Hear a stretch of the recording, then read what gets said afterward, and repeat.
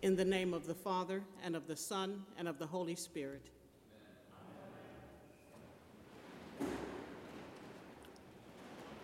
Issues concerning security have been leading the news for quite some time now, and it's understandable.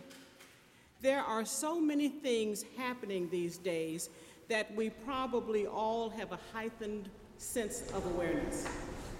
Violence of some sort is always in the news, and we know the slogan, see something, say something, and we understand the importance to act.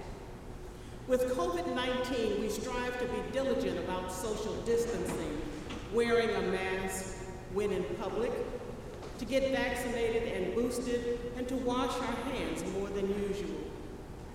These measures are to protect not only our own health, but that of the other, our neighbors. And there are other issues concerning security, so the lingering question is, what does it take to be secure? Years ago, getting a good education was one of the sure ways that led to security. Having a good education meant you were more likely to be qualified and considered for a wide range of employment opportunities. Education was the aspect necessary for building a lifelong career and a comfortable lifestyle. However, for too many people, that's not the case now, because there are thousands of highly qualified, highly educated people who are struggling to find employment in today's market despite all the vacancies we keep hearing about. Another way to have some sense of security is to have insurance to protect against a wide range of issues. So we invest in health insurance, life insurance, auto insurance, homeowner insurance, cell phone insurance, and the list goes on and on. Although we hope we never have to use any of it, and we wish we didn't have to buy all of that insurance, but we surely wouldn't risk going without it. I must say I was grateful for the health insurance I had when I had surgery some years ago. Without it, my bills would have been enormous. We all have probably heard stories of back in the day when people never had to lock their doors at home. And for some people, depending on where they live, that's still the case. But generally speaking, in order to secure our home, we have to lock doors and windows. Times have changed drastically. Home invasions are on the increase, and many homeowners have found it necessary to install an alarm system with cameras to protect their property and themselves. When you invest in a home security system, a sign is placed in the front yard in clear view for all to see. The sign is supposed to be a deterrent for potential thieves. Whenever we're traveling on an airplane, there are certain security screenings we must endure by the TSA, all designed for our safety. We must remove our shoes, jacket, and most times, if you're wearing a belt, it has to come off too before you go through the security check. All carry-on luggage and some other items are screened by an X-ray machine before you're allowed to take it on the plane. If an item is thought to be suspicious, it is physically searched by a TSA agent. You know how that goes. A funny thing happened to me during a pilgrimage to Alaska with the Journey to Adulthood youth some years ago. Our group consisted of 5 adults and 20 teens. Our hands were full. As we were preparing to go through the screening process, I quietly prayed, "Dear Lord, please let all these kids get through this screening process without any problems." And He was faithful. God was faithful. All the kids got through without any problems at all. However, I should have included myself in that prayer. because this is when TSA started randomly selecting passengers for additional screening, and I was selected. Of course, once again, these procedures are done in the name of security, to keep us safe. The measures we take to be safe are endless, but as hard as we try, we must realize we cannot be prepared for everything. In our gospel lesson this morning, we pick up where we left off last week with Jesus speaking to a crowd about the love of God and the way to eternal life. Jesus is always trying to help us understand an important lesson about life, and that is how we live life now actually prepares us for eternal life with God. Last week, Jesus used a parable to help us grasp the idea that money and things are not the answer to having a secure life. The parable was about a rich man whose land produced abundantly, and as a result, the man became even richer. His land had so many crops and so much grain, he didn't have enough storage for it all.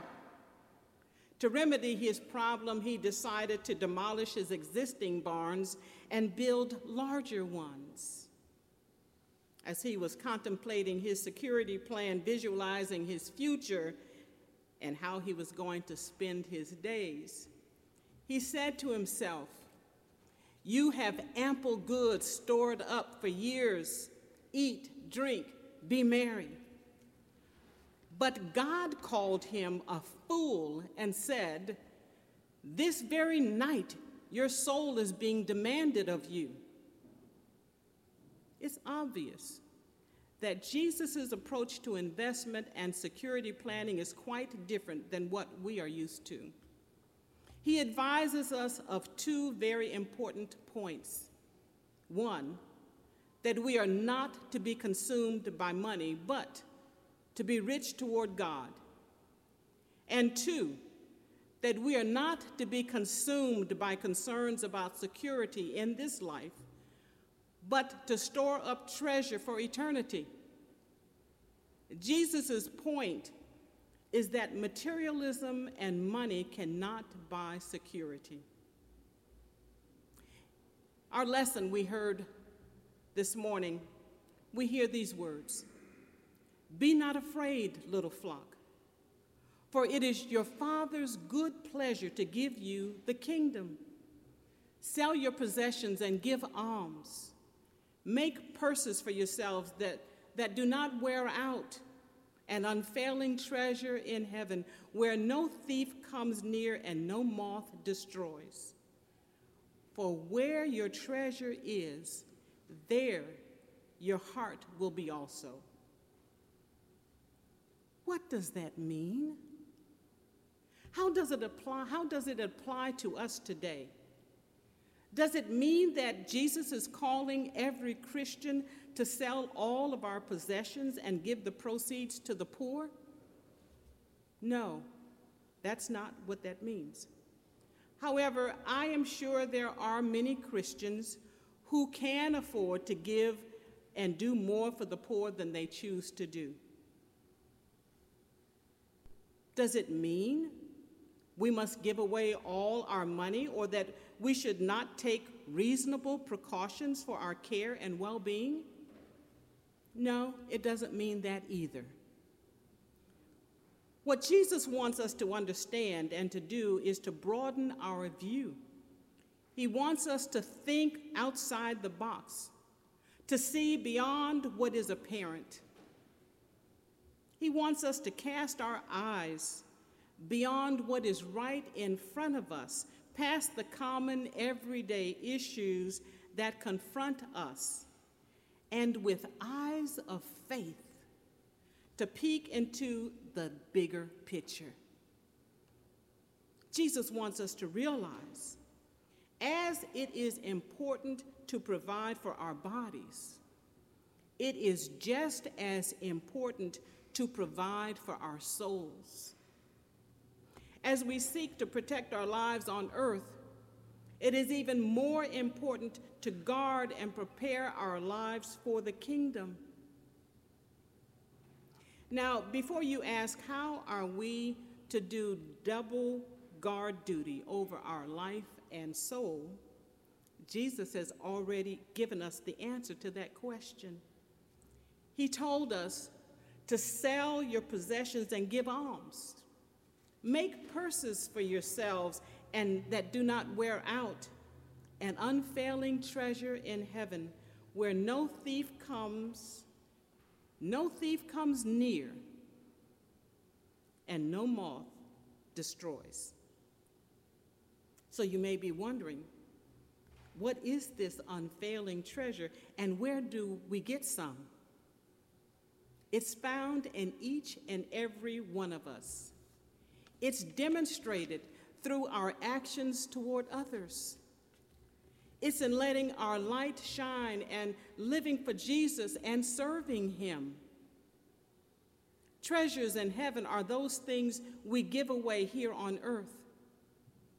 It's in being a blessing to others. Remember, we are blessed to be a blessing. That's how the kingdom comes. It's in our giving to others, especially those who are in need. As we've read lesson after lesson, we know that God has a special affection for the poor and the powerless, for widows and orphans, for the sick, and for marginalized people. Jesus tells us if we want to show our love for God, one of the best ways to do that is by taking care of people in need. Sell your possessions and give alms, Jesus says. Although giving alms usually means giving money, there is a deeper meaning which takes us right to the core of the matter. Giving alms is about meeting needs, but in order to meet certain needs, it doesn't always require money. We touched on that last week. Sometimes the need may involve visiting someone who is lonely in the hospital or a nursing home, or calling someone just to say hello, I've missed seeing you. Or the need may be to volunteer to raise money for an organization that seeks to help those in need. Maybe you've been asked to mentor a young boy or girl, or maybe you've been thinking about giving your time to your neighborhood school or organization, or through your place of employment. Volunteer opportunities are plentiful. There are so many ways to help the needy than you would care for me to list this morning. So I won't do that, but I will tell you this. What God expects of us depends on the opportunities that are placed before us. We need to look for opportunities to give and to care for those around us, those who are in need. We need to look for ways to be a blessing to others. Remember, it is in giving away God's blessings here and now, it is in living as Jesus lives, that we fill our purse with unfailing treasure in heaven. God doesn't expect us to give what we don't have. He doesn't expect us to do what we can't do, nor does he expect us to try to do it all. But God does expect the following: give alms to the poor, make purses for yourselves that do not wear out, an unfailing treasure in heaven. Be rich towards God. Someone put it this way: I am not everyone, but I am someone. I cannot do everything, but I can do something. What I can do, I ought to do. What I ought to do, I will, by the grace of God. Amen.